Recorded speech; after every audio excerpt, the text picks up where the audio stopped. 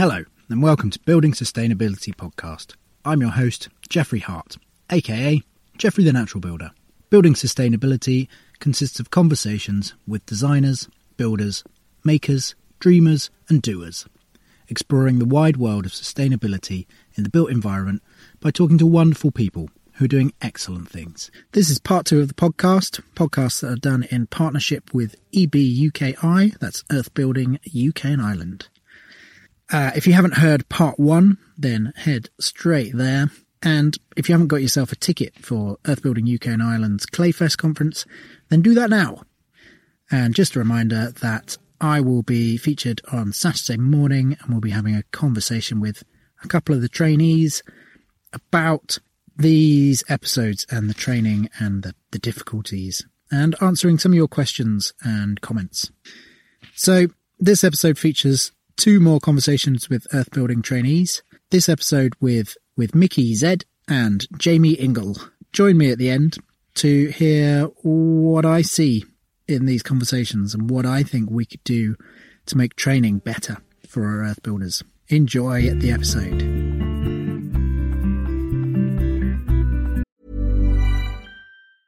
As a person with a very deep voice, I'm hired all the time for advertising campaigns. But a deep voice doesn't sell B2B, and advertising on the wrong platform doesn't sell B2B either. That's why if you're a B2B marketer, you should use LinkedIn ads. LinkedIn has the targeting capabilities to help you reach the world's largest professional audience.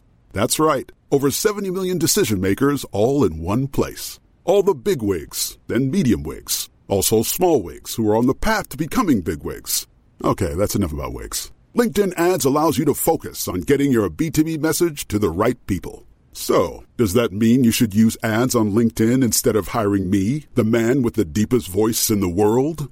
Yes. Yes, it does. Get started today and see why LinkedIn is the place to be to be. We'll even give you a $100 credit on your next campaign. Go to linkedin.com/results to claim your credit. That's linkedin.com/results. Terms and conditions apply.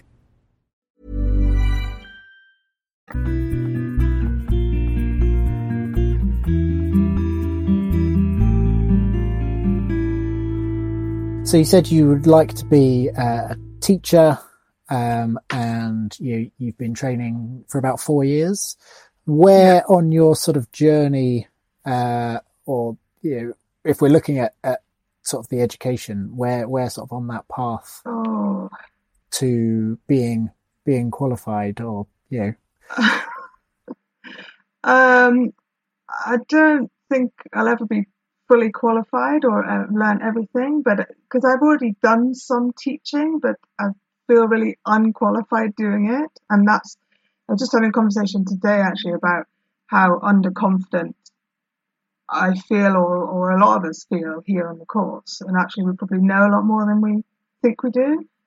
And when do you become confident? So on that journey, like I've got some certificates, and what does that mean? But I've also done some teaching, but I'd want to learn much more so that I can have the knowledge to inspire and to pass on to other people.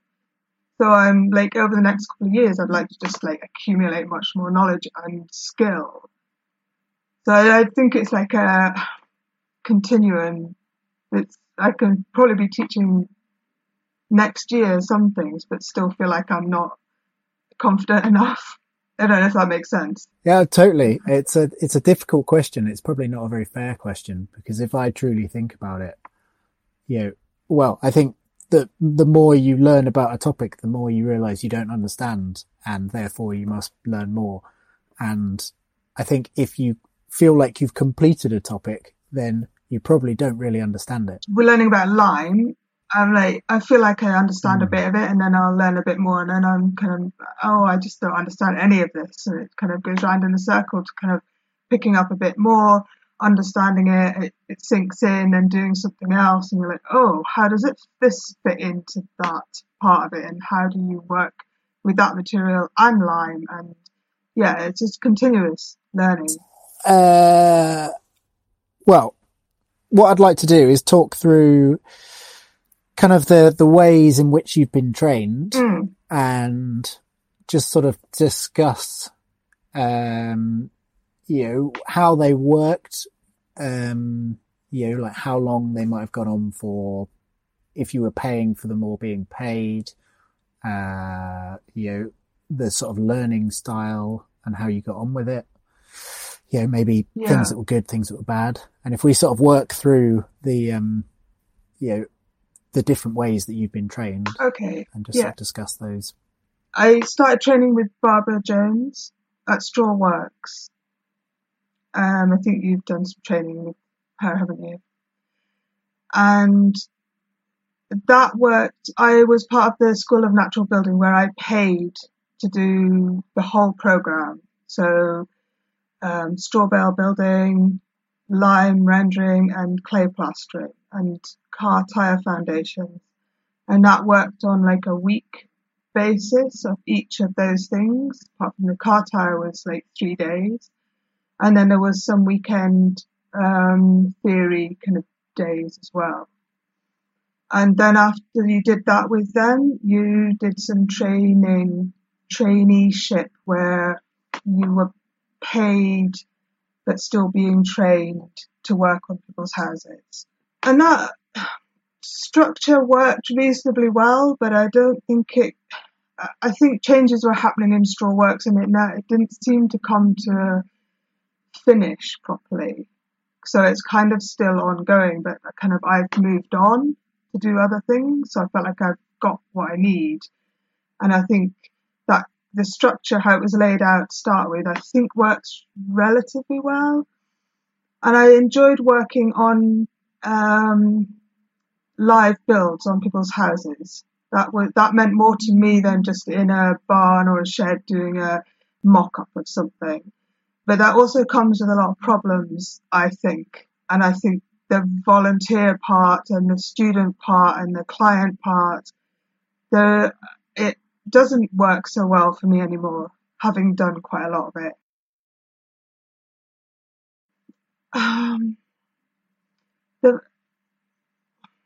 I think a lot of things are done more than once, and because either volunteers or students kind of aren't doing them well enough, or the communication between all these different parties isn't structured enough.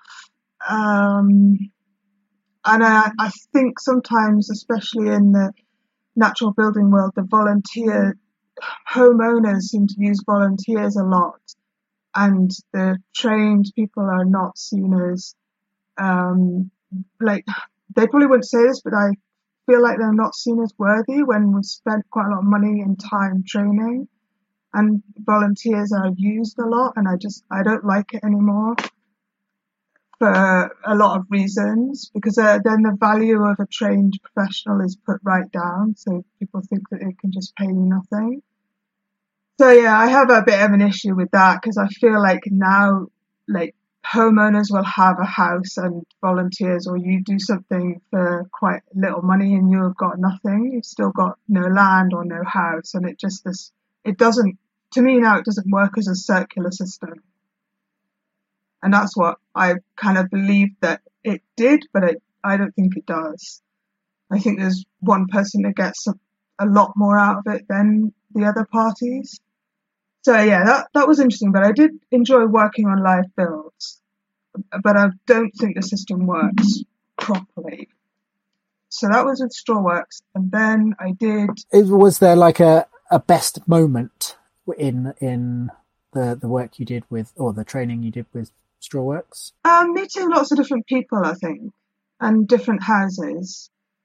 And I've kept in touch with a few people in different countries, like in Germany and Italy, and they've become kind of like, even though it's like a small handful of people, they've become a network where I have felt like I could just ask them questions.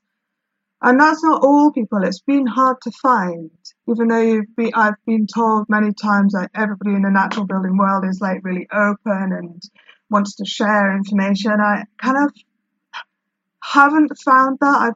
I've really had to find specific people, and they're really open about sharing information, and there's not a threat about taking their work or about passing on stuff that's theirs. So it's been a bit of a niche, a bit hard to just track these people down. And it's not just been we're all a happy family, which some people kind of said it was to me in the beginning.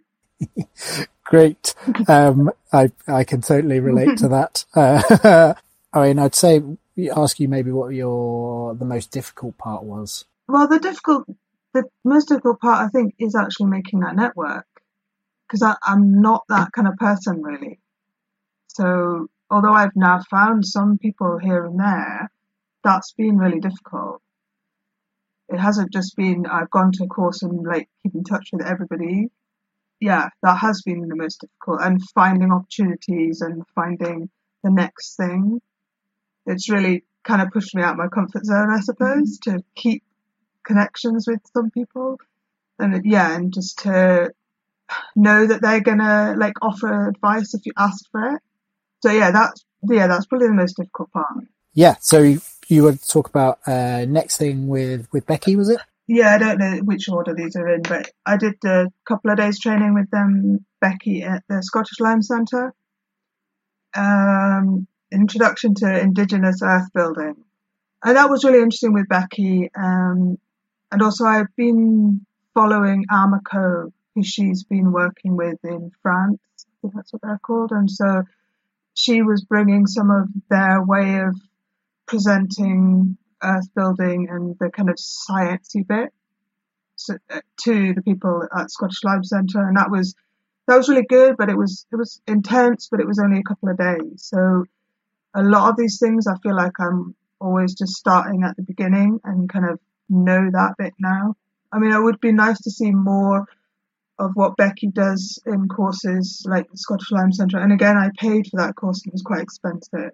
The Scottish Lime Centre seems to be quite expensive. Okay. I think you said you always seem to be sort of starting at the beginning. Do you mean that the courses are always taught from a sort of basic level and not a more advanced level?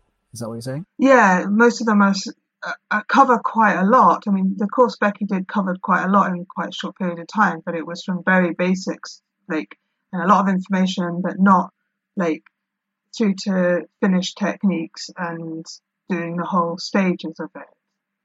And that's what I found with most of the things I've done, even this placement here at the Prince Foundation, because there's no plastering or rendering, and so I feel like I'm not learning anything on the live build in a way. I know I've gone off Becky now, but yeah, just starting from the beginning, not moving from how you do mixes to laying a floor or putting on the plaster to finish plaster. The whole process, I don't feel like is covered in anything I've done. A lot of the times it's also been the very, a day digging soil to sieve and to size the clay, which I know needs done on a job, but when you're paying and it's well, I've done that, I don't want to go and dig, I don't want to pay you £300 to dig, Yeah, too right. Yeah, you can pay me to dig. Exactly. Were there sort of pros, and I mean, it sounds like you found quite a lot of cons in that sort of short course paid for. Was there anything that really worked in those short courses? So yeah, the short courses I think are good for just to get a taster, but I think that's the problem with the training that I've found or not found, is to go from a short course and then where do you go from there? What's out there? I know that there is an NVQ in earth building and there's the European earth plastering, which hopefully I'm going to be doing, but I don't think the NVQ is even set up, so it's kind of difficult to direct people, even for me to kind of just go and do that. I know there's a lot of admin behind it to get off the ground, but yeah, the short courses are great and community stuff is great, but it's where do you go if you actually want to do this as a profession? Well, that's hopefully what we're gonna get out of this these conversations, is finding that that step which is taking people further, because it's a problem from my point of view as well. Like I get it all the time at trade shows. People will come up to me and say, can I come and work for you as a plasterer? And I'll say, well, what have you done? And they say, oh, well, I've done a week's course with Barbara Jones or someone. And I'll go, it's great that you've got that intro, but there's so much more to learn beyond a week till you're a sort of, valuable member of a team.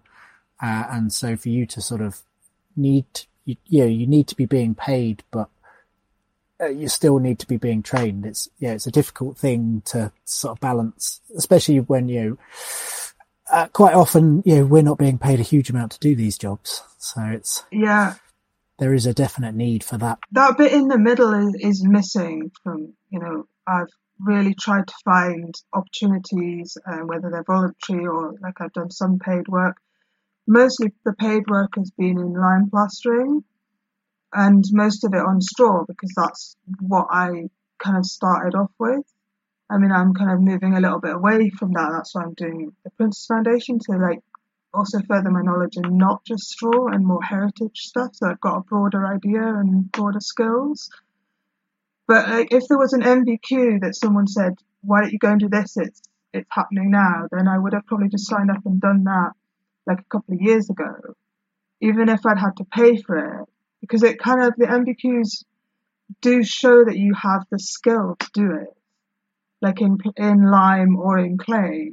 Like in lime plastering, I haven't had a background in gypsum plastering, so I haven't got those skills to go just walk into a heritage company to do lime. So there's a lot of mismatch, especially coming into a bit later on in life, and how you get those skills quickly. It's quite difficult, and that's why I have found the opportunity's not there. Well, I feel like I'm coming across as really negative, but it is difficult to find the right opportunities, the right training to be able to be paid to do the job, not just keep paying to do a 1 week or 2 week course or something here and something there, and still not have the skill or qualification to go and do the job and feel confident doing it. Yeah, that gap between paying and being paid is a vast chasm. So other trainings that you've done? Well, training wise, I suppose I did the postgraduate in Belgium, which was 2018 to 19, and that was in an architecture department at the University of Hasselt, and it was a new course called Building Beyond Borders, and it was designing and then building a women's centre in Morocco.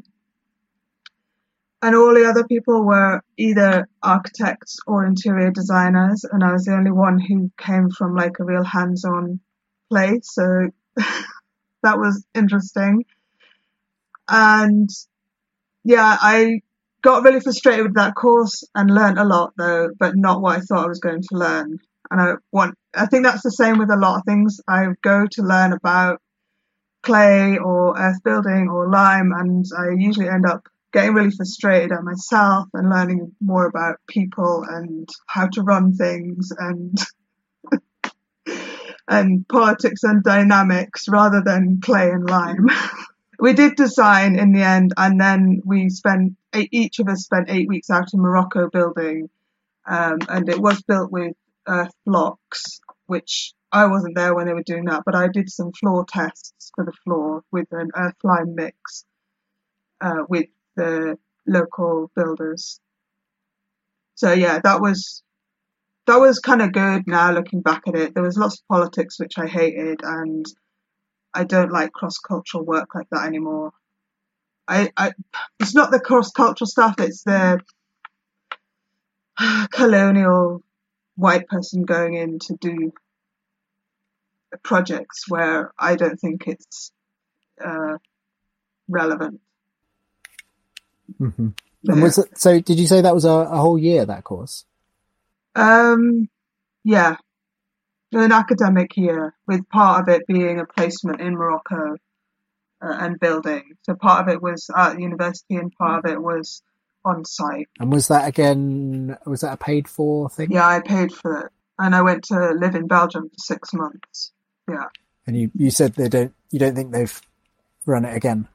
They didn't run it the next year because I think they were like having a year to sort some stuff out, and then obviously COVID happened, and I don't think it's run this last year. But it might do, and I think they're doing some good things in some ways. I think that the focus is wrong, and I think ego and architects and universities, I think the place that they're coming from is not where I'm coming from. I think architects and builders also come from a very different place. So that's what I was saying. Like, I've learned more about group dynamics and also who's involved in things. And I think that's really important for any kind of training or voluntary experience, and the stakeholders of everything. And to be like really clear about who is getting what from this experience. And it doesn't matter if it's the funders and they say this is what we want, as long as everybody knows the position, then I'm fine with it. But there's so much that is unsaid with a lot of things, with courses and voluntary things. If it's really clear communication about who is getting what out of it and why, then I think things would run much better, because people's expectations are then not being dashed, or they're being met because it's being clear. And I think that's what I've been really learning from all these things, is kind of how do you run something successfully, and how do you make it as clear as possible for everybody, and open and transparent. I suppose the next thing, well, actually before then, I did some voluntary work in Italy. I went to the Straw Bale Convention in Italy in 2017 and met somebody there and asked if I could just come and volunteer, if she had any like training that I could be part of. And I've been a couple of times to her house and volunteered on her house, because she helped organise the Straw Bale Convention and is very knowledgeable and in clay and lime and straw, and that was really good. And I've got a really good friendship now with her. And then last year I actually went back to Italy and worked with her. So the first couple of times I paid to go, because I thought I'd met someone that would be really open with their knowledge and experience, and invited me into their house. So I was happy to give my time to learn that from this person. And then she subsequently asked me to work with her and do other things. And it's just been really great to have that. And also from a different country and different perspectives sometimes, and just opens that up, the conversation up about building and life in general. When you were sort of volunteering your time with her, did she sort of take on a teaching role? Yeah, and she was very conscious about giving us different things to do, that we weren't bored, and also so that we could learn whilst we were there, because she provided food and accommodation, but we were working on her house, and it was, that was all very clear about what was going on. And so she really wanted to be able to teach us as well. So that's been good, because there I've got a good relationship with her, and possibilities of working with her, or if she's got work, can pass it on. So that's good networking.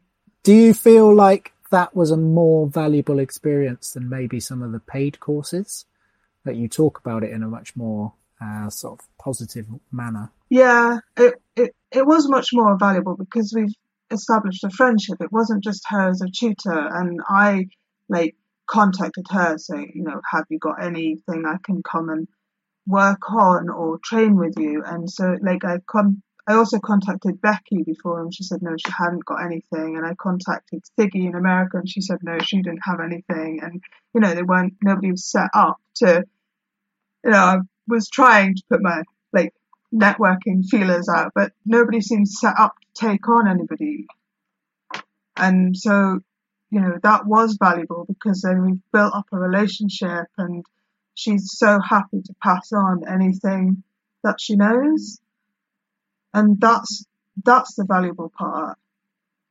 Like, even having done a course, like 2-day course with Becky, I paid for it and I don't know Becky and there's no real relationship. And because I paid for a course, and maybe this is just me, it's like, it seems that maybe you can't just get in contact with her because, I don't know, there's a kind of hierarchy.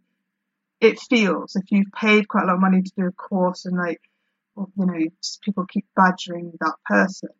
I don't know, that might be just something from me, but it feels like if you'd establish a friendship or a relationship more outside of a paid thing where the hierarchy isn't as obvious, then that's much more valuable.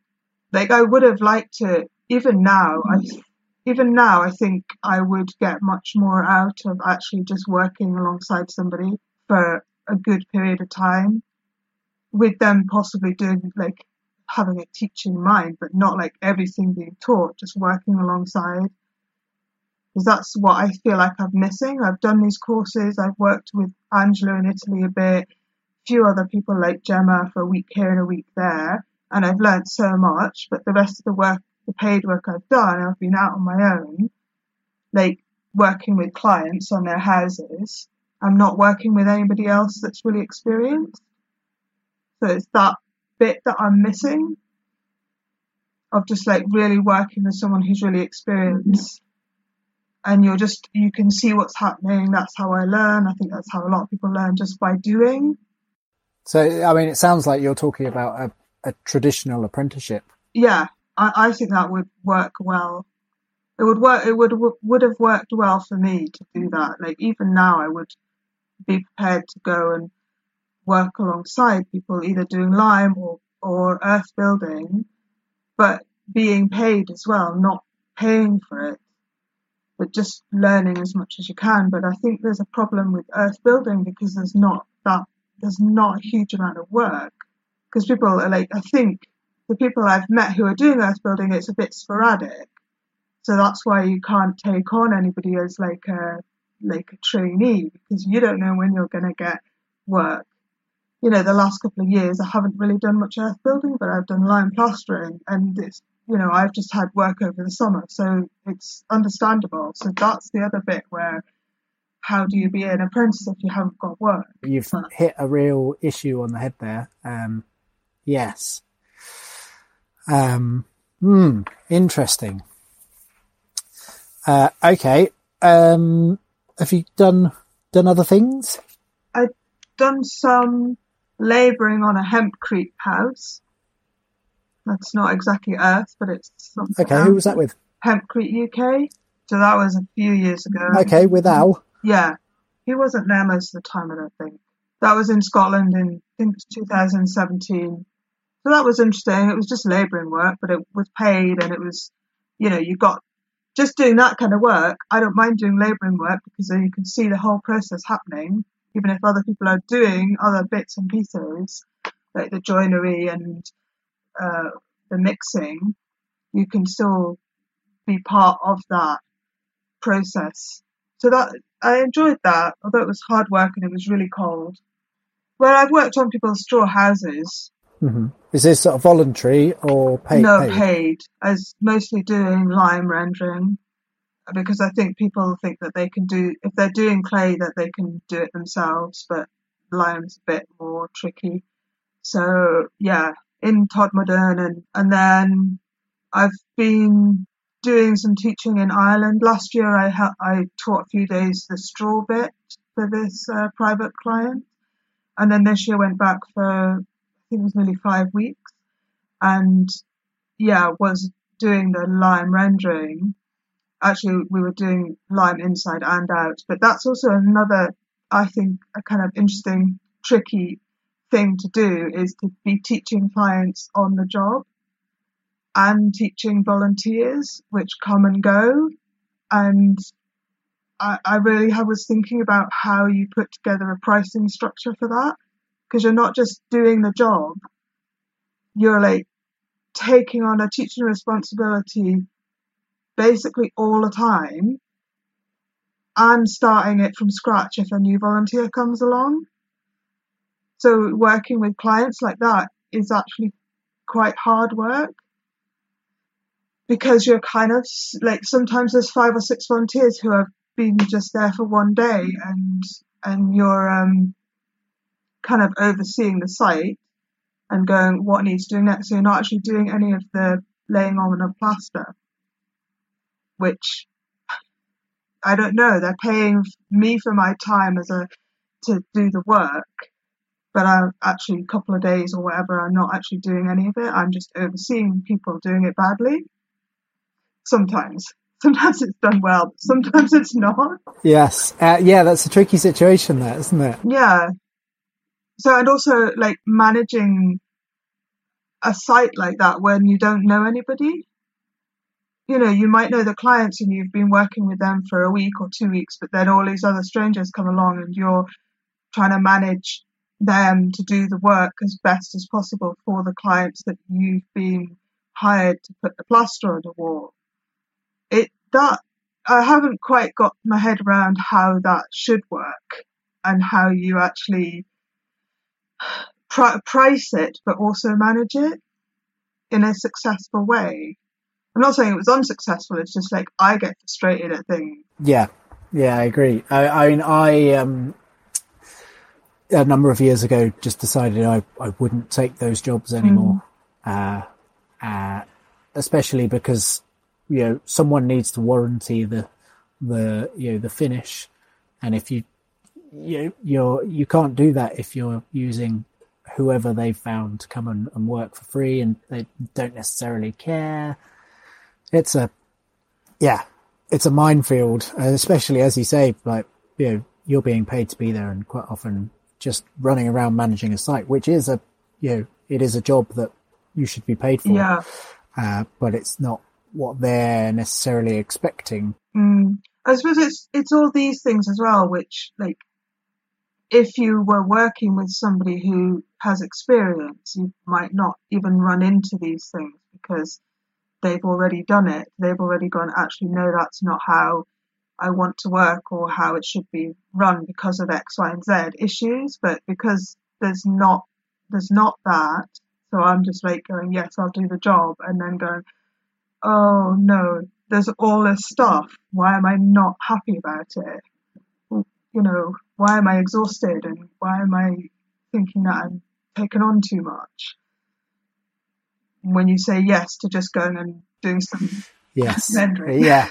Most of the jobs or training I've done, as I said, are actually more about like myself and what I really want to do, or how I manage it, and what I'm prepared to do, and like getting more strict, and like how you price things, and like I don't want to live in my van the whole time so that you can pay for accommodation and things like this, and like feel like I'm coming from the bottom going, no, this isn't acceptable, and like trying to work my way up to go, like, this is what I want, and being confident that I've got the skills to ask for that. That's the other big thing.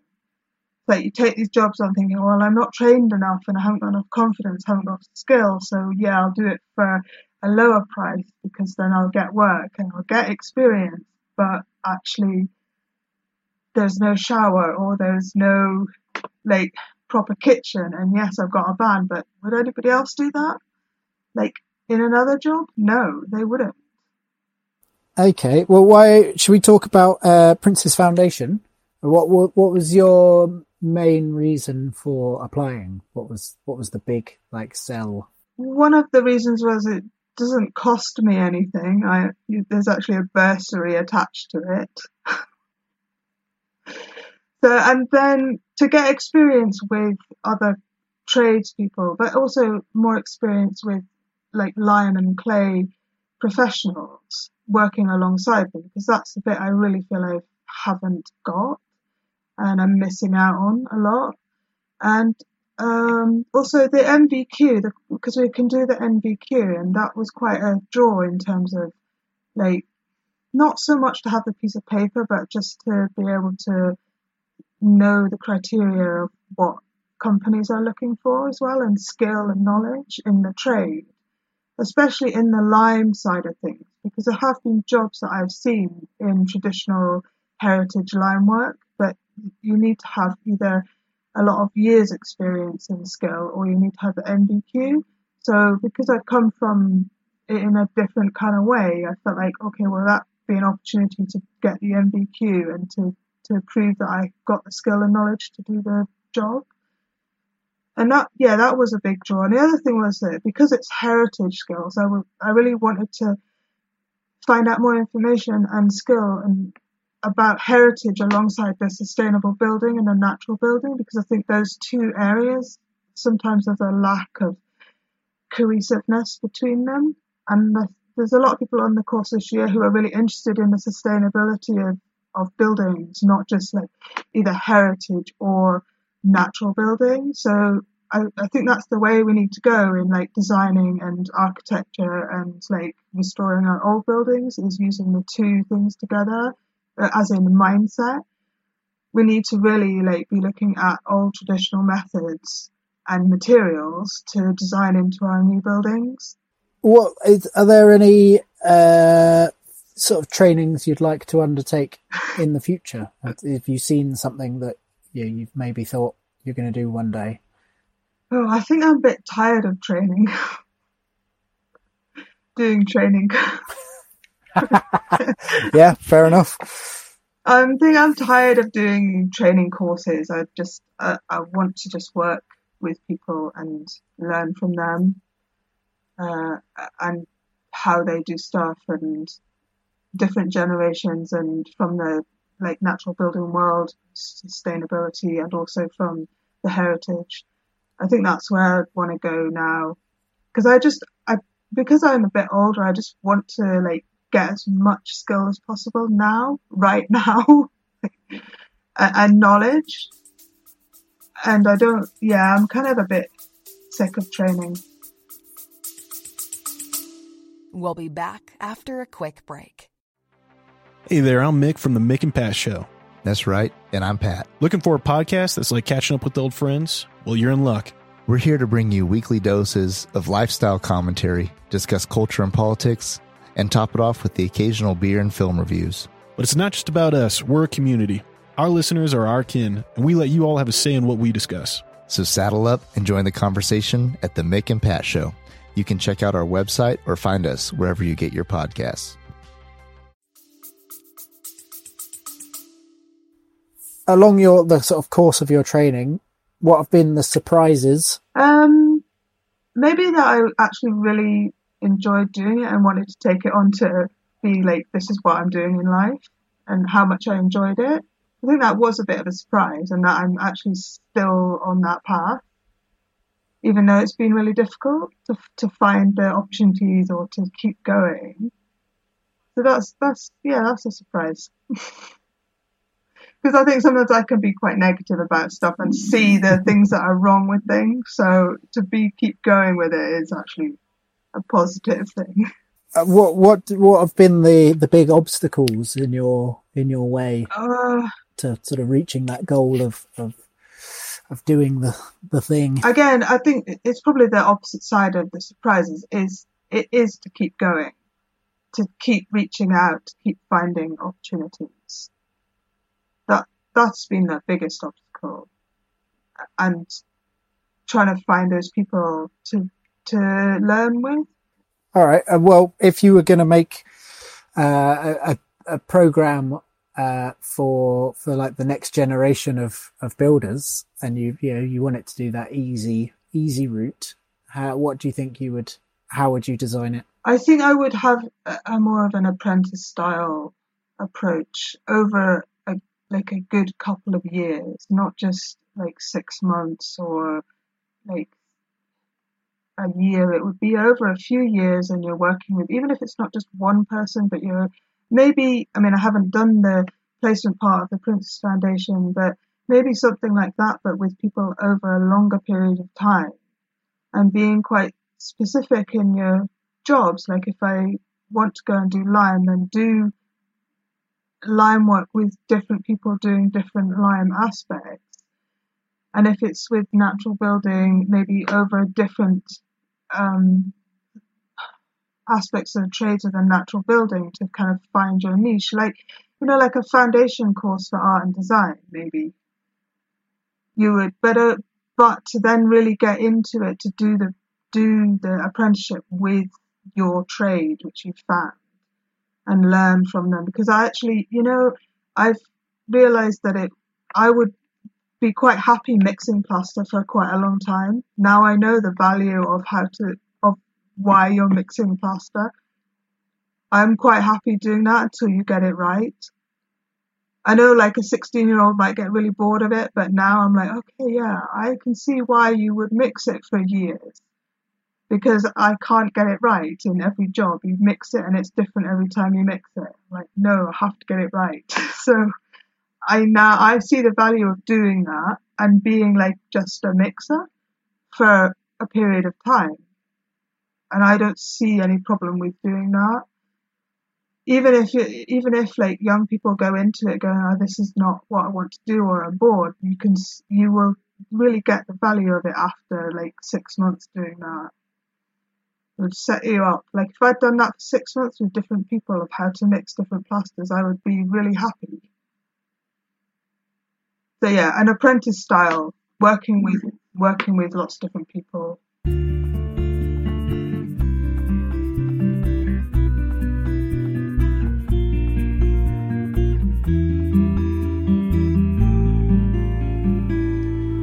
Just before you hear the conversation with Jamie, I wanted to give a little context. For those that haven't heard of my old company, Hartwin, Jamie came on the first Hartwin build. The experience was a little rough around the edges, but it worked by taking on a team of volunteers who would build an entire straw bale house from the foundations to the finishes. This build was very much learned by doing on a volunteer basis. It developed through subsequent Hartwin builds, but this one was definitely in that style. And for this build, we brought in Rebecca Reed to teach the plastering on that build.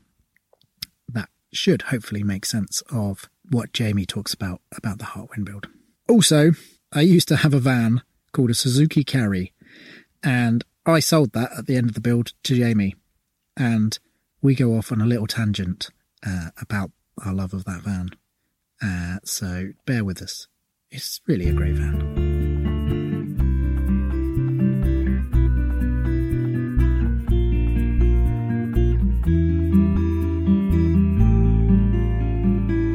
So I'm interested to know, can you describe the learning opportunities you've had? Yeah, so the learning opportunities started with Hartwin, the straw bale build that I did with you in Wales. That was a real sort of hands-on, practical, more than an introduction. It was an entire house. So really got my head around what it was to create a building and work in a team of like-minded people.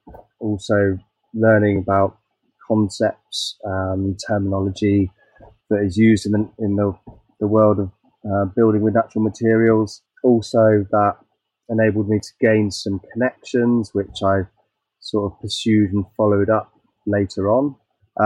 Just going and being on site and doing the thing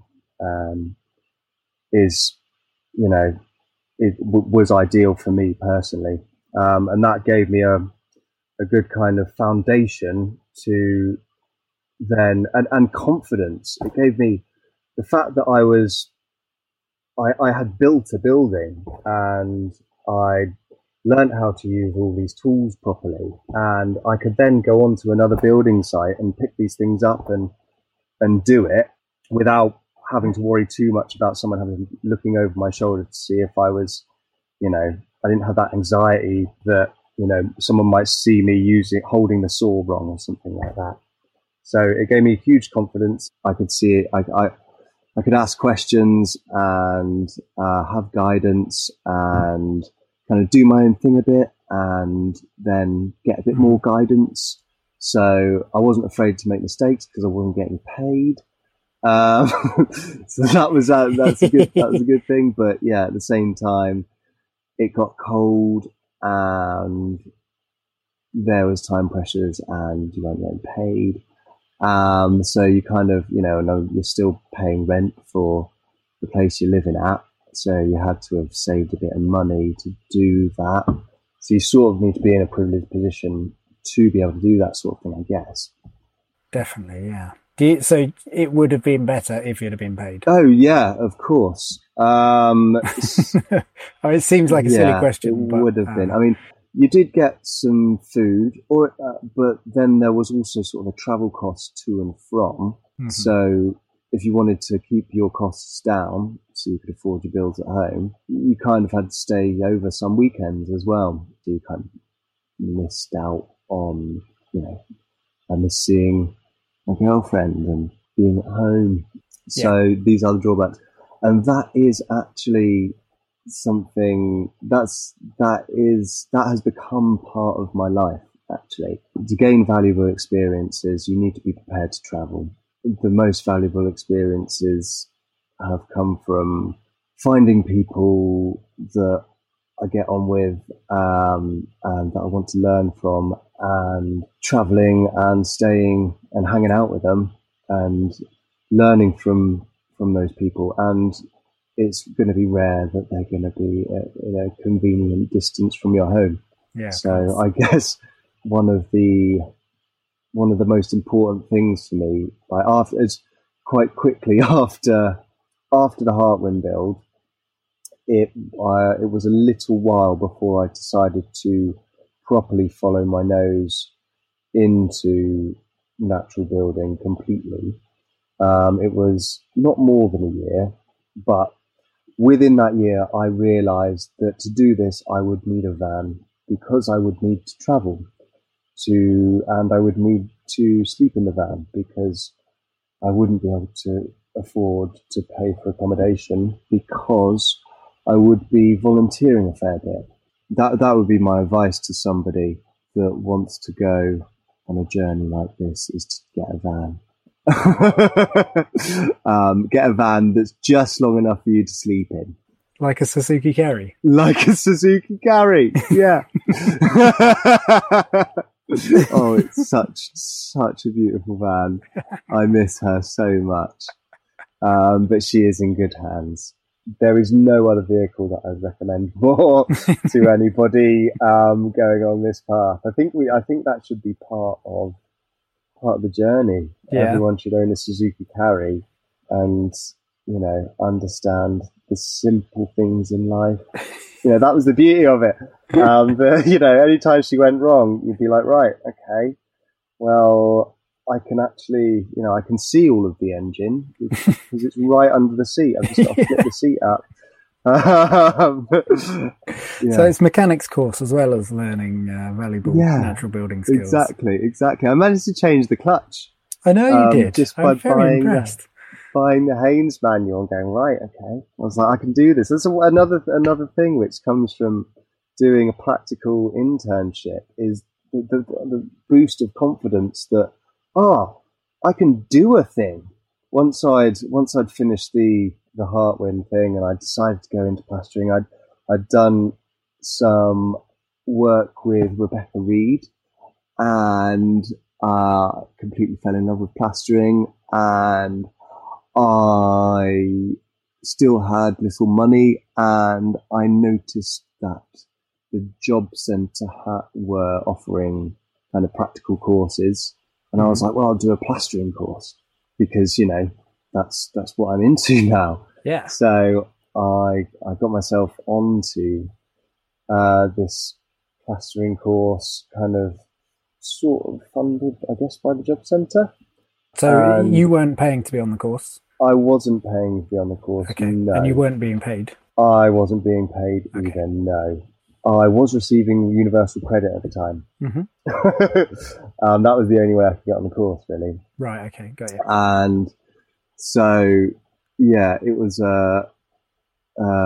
3 days a week, and you were supposed to do the course for 20 weeks.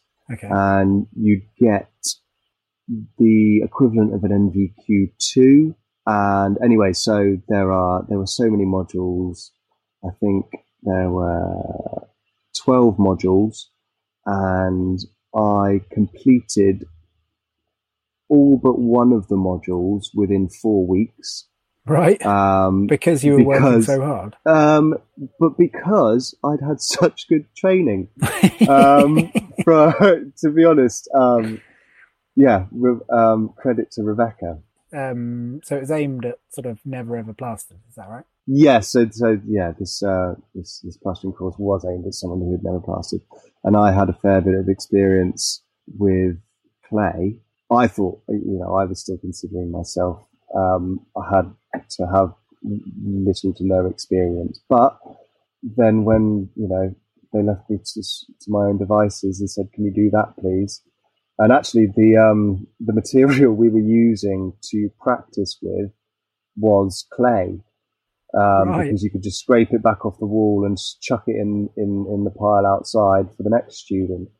So they were pretty impressed with what I could do with it. So yeah, that led me to sign off all the modules very quickly. What did sort of an average day? So you did 3 days a week. What would it be like? Come in, do some like classroom work, or was it like? Did you have a practice wall or Monday mornings through to the afternoon was classroom, where everyone would kind of sit, and the teacher would.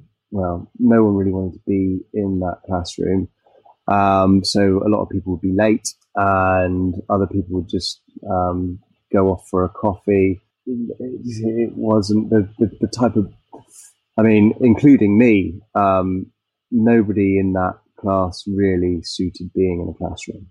What sort of things were being taught in the classroom? It was essentially all the things that were to gain your CSCS. It was a lot of theory. So you had these workbooks to go through and these tick boxes, and everyone would understand that these were tick boxes. They would find the relevant information to go in the box, and that box would then be ticked off. And that was that. You got that. You'd hand your folder in, and the tutor would sign that bit of the module off. So there was like a body of text, and then you sort of found the answer within the body of text. You didn't read the text; you just scanned through to find what was the appropriate answer. You put that in the box, and that was done because that is what you generally do on those courses. Mm-hmm. Because that it doesn't harbour it doesn't encourage an interest. Right. It doesn't you're not choosing your path of learning. You know what you've got to do to achieve it, but it's not like you're having a discussion with someone about a topic that you're interested in. You are doing this today. Today you are learning about screeds, and you are learning, what this terminology is, what tools you need, what kind of general mixes is, what the do's and don'ts are. And you're learning these in an order, so you can write them all in the boxes, you can fill out the answers so you can get that ticked off. And then it's like, then classroom time is over and you're into the workshop, which is, you're given a practice wall. And then, so there's a lot of students of all different ages, and the young ones see that as kind of like, let's doss around, whereas the adults are like, this is my time and I want to use it wisely. It tended to be that way. Yeah, there was a big divide there. And I'm getting from your from the way you've described it, that you wouldn't sort of suggest that as a good way of learning? Even if the topic was better, if that was clay you were learning about and finding in the text. Yeah. I mean, it doesn't suit my learning style.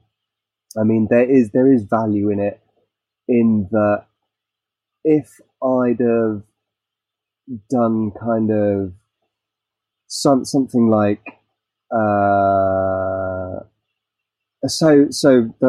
basically what the Heartwind build did was it gave me a foundation, and I was able to speak to people that knew stuff that I was interested in a setting that was practical and was going to be.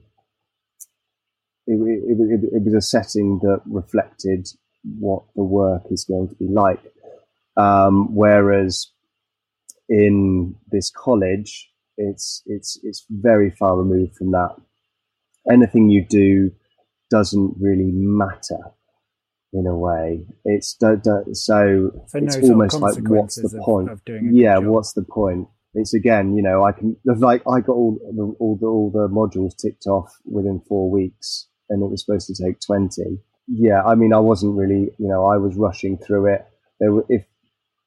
I'm sure there's more I could have learnt, but it didn't that atmosphere didn't encourage it. Mm-hmm. And so was there any actual part of that course that was on like a real build? No, none of it was. Okay. And did you get any jobs out of that?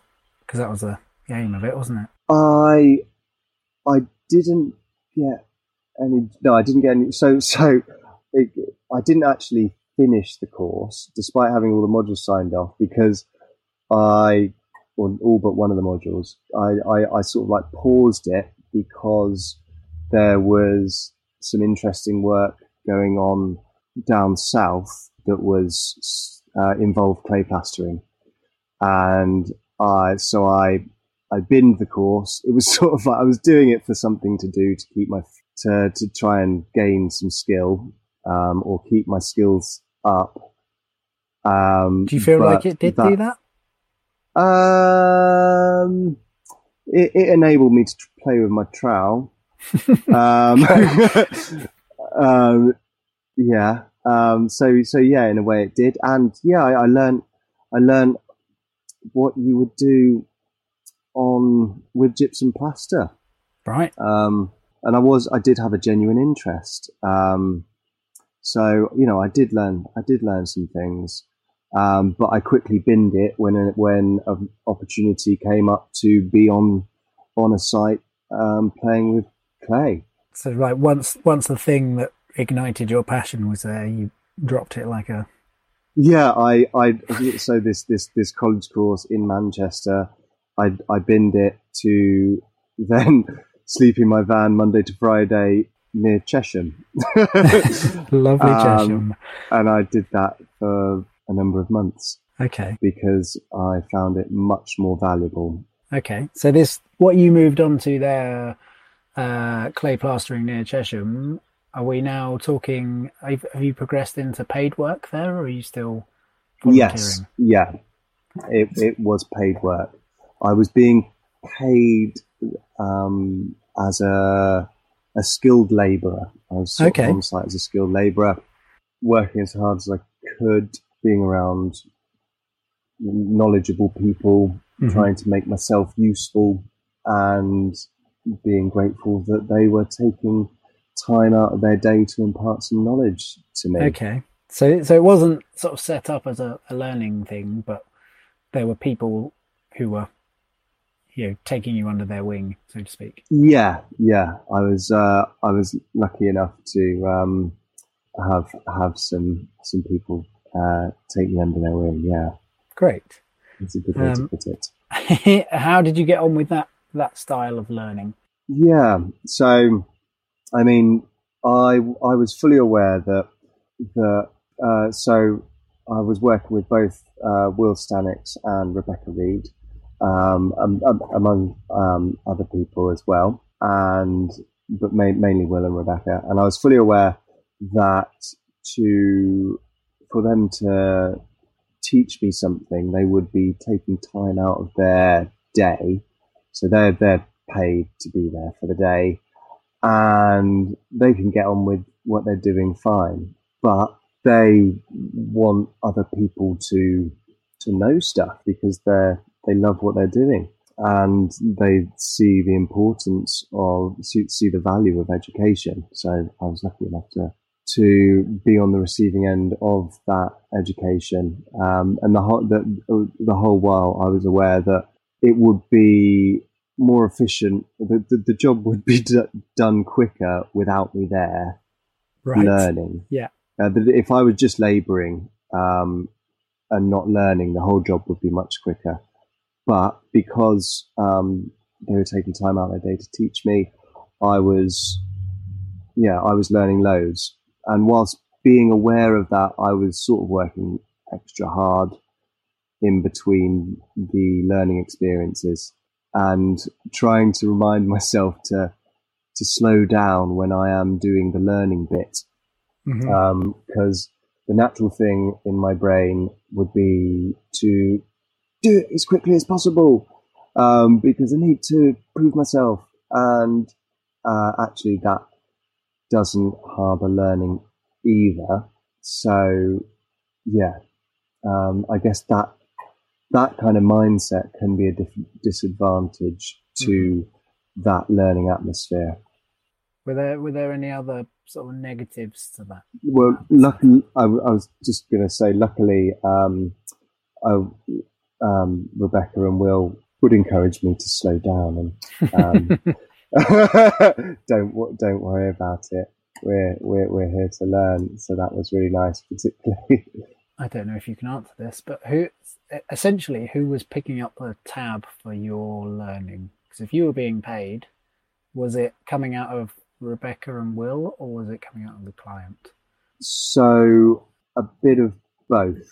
I'm fully aware that Rebecca's day would be much shorter, and she would have achieved what she needed to achieve. She'd have gone home hours earlier, had she not taken the time to carefully explain things to me. Right.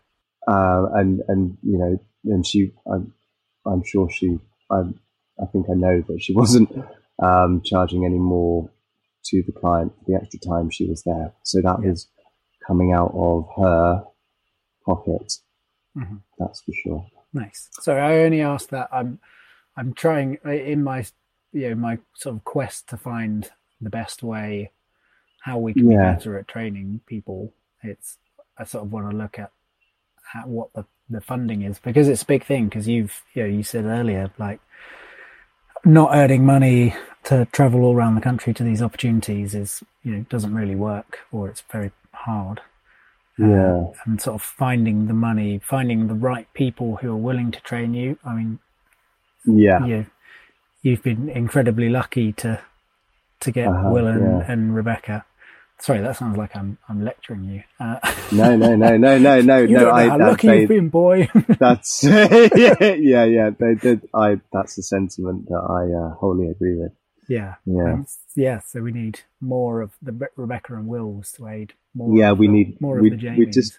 We just need more Rebecca and Wills. I think you should give all the money to them. Yeah. Well, it's so. Funnily enough, I did a job with Will in Greenwich, and just hearing his thought process was so valuable to my learning. I thought it was all sort of planned out. It was so perfect. So there would be some issue would come up, and he'd go, "Oh, I wonder what we should do here." And I'd be, we'd have a discussion about it. And I honestly thought, I was like, is this planned? Because like, it couldn't be a better learning experience for me. Literally just a problem arising, hearing Will's thoughts on it, having a discussion about it together, arriving to a conclusion, an answer together, or, to trying something, it failing, and then trying something else.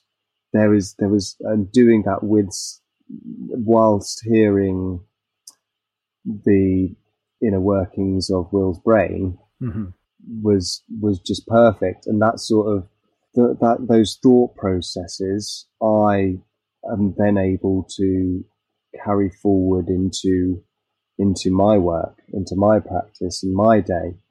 So I've sort of like got a little Will in my head going, oh, I wonder. Yeah. And that really helps with that suits my learning style, as opposed to being in a classroom away from sight. So I guess that's sort of, I mean, it's somewhere between sort of guided and self-guided, isn't it? I guess it's more self-guided learning, as in you're sort of given a task and then some little sort of pointers coming over your shoulder. Yeah. And because the person you're working with knows you and knows what stage you're at with each different type of task, they're able to, take longer to give you instruction, or a little less longer, or even, if it's something that I've done a few times, then I may be asked to explain that to someone else that hasn't, which then cements it even more. That's the best way for me to. That's a really, really good way for me to learn. When we were doing that earth floor, and I've forgotten her name. Was it Megan? Megan, yeah. Yeah. Hearing you describe to her what we were up to was just a little joy in my world. Oh. And he's learnt so much. He's taken it all in. Oh, what it just gave me a huge amount of confidence in just letting you crack on with like a huge meterage of flooring that day. Yeah. Quite a lot. It seems like quite a lot of your learning opportunities have come from just a couple of people. Yeah. Is that fair? Yeah, that is fair to say. So it's sort of like you're almost sort of apprenticed with them. Yeah. And do you feel like you've been given more responsibility and sort of? Yeah, definitely. Yeah. I mean, I'm going to site on my own some days and getting on with it, which is good. Some days Will will come at the beginning of the day and say, "Oh, this needs to be done, that needs to be done." And I'm like, okay, and I can ask questions and then just get on with it. And then if I've got any worries, he's always on the end of the phone. Mm-hmm. And then when, some other days when I think Will probably knows that it's going to be something challenging, which I'll just stare at and and ah at and scratch my head. He'll probably make sure he's there to kind of guide me through it. I'm pretty sure he's all right, that Will, isn't he? He's all right, yeah. Yeah. Yeah, he's a giggle to be around. If you were to do it all again, how would you do it differently? I wouldn't. I definitely wouldn't. I mean, the fact that I thought that a job I was on was a planned learning experience for me just says what a good learning experience it has been. I don't know. Something I neglected to mention about learning opportunities earlier. So, with your sort of unique position, having it seems very much to me like you're on your way out of the sort of training phase and into being a fully fledged plasterer. But if you could design a training program based on sort of your knowledge, how do you think it would look?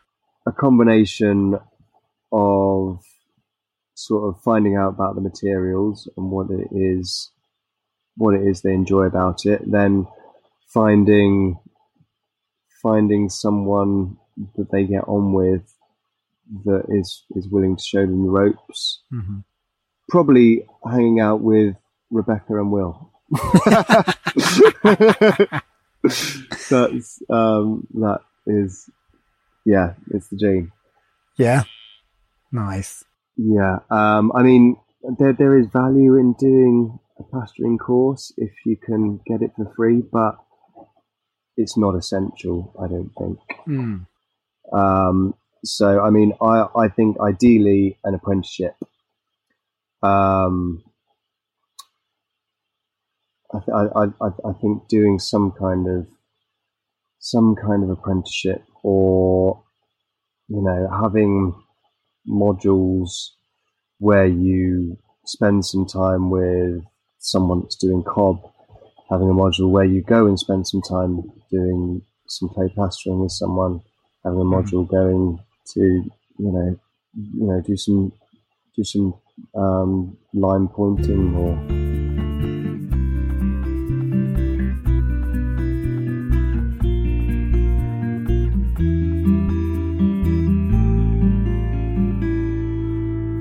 So a huge thank you to Miki and Jamie for their honest words and their experiences. I feel so much of Miki's frustrations being stuck in that no man's land between paid courses and getting paid as your job.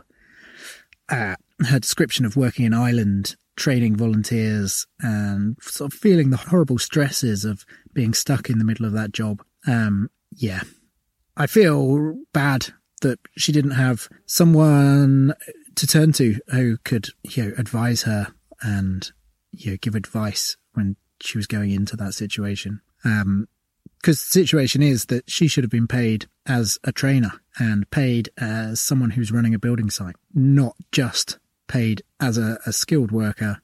And it reminded me very much of a situation I ended up in where I received a shouting at from the client because I wasn't laying an earth floor.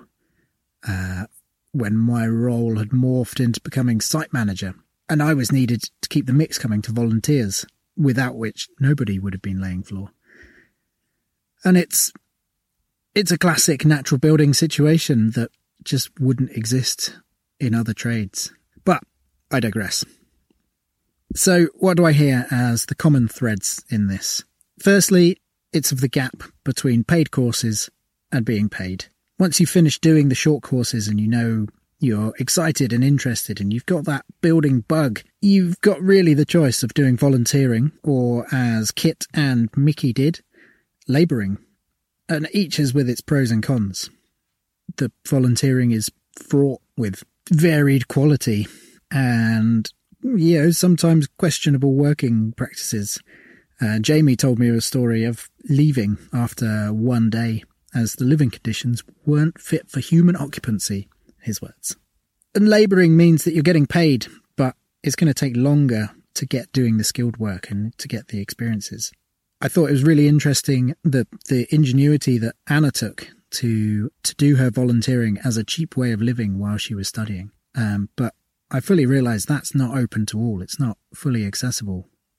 So, one of the key themes for me was connections and how important meeting the right people is.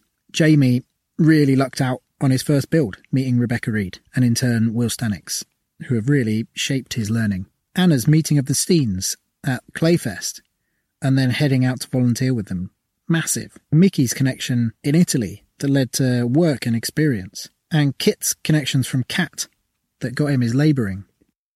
And I think Anna's experience from the Prince's Foundation is key. Once you can get yourself working alongside people who work in earth, they can see that you work hard and that you want to learn and that you're dedicated. And you only need a few connections like this and you'll be set for work, just like Anna is. And so Kit and Anna have both completed the Prince's Foundation. Miki is partway through it now, going to head on to placements soon. And Jamie, he applied last year and will apply again next year.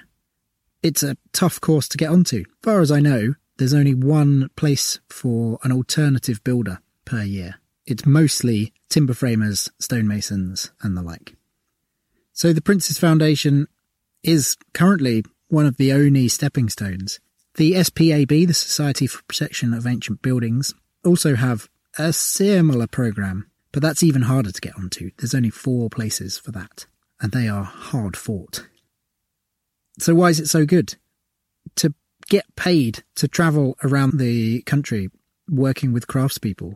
You get the opportunity to find one that you gel with, and that's often all it can take. And from the craftsperson's perspective, they know what they're getting. They're getting someone passionate and dedicated about their craft, but who isn't yet fully formed. And they also know that it's not going to cost them more than their time, which is always the danger when taking on an unknown labourer or trainee. So I think from an outsider's perspective, it seems like Earthbuilding UK and Ireland are putting good effort towards creating an MVQ in Earthbuilding. But to me, this seems a little lost without a way for the training to be accessible. What I'd like to see is Earthbuilding UK and Ireland create a programme where, like the placement part of the Prince's Foundation, 1 or 2 or more trainees could travel to different craftspeople and work on real-life Earth projects. And it would need someone like Earthbuilding UK and Ireland to sit like a spider in the centre of the web of Earth builders. Because us Earth builders, we don't always have work, and that stops us taking on a full-time trainee. But as a collective, I'm sure there's always Earth work going on. I would certainly take someone for an Earth floor job when they come up. And then they could move to Will, or Becky, or Rebecca, or any of the network of UK and Ireland Earth builders. And of course, this would have to be paid.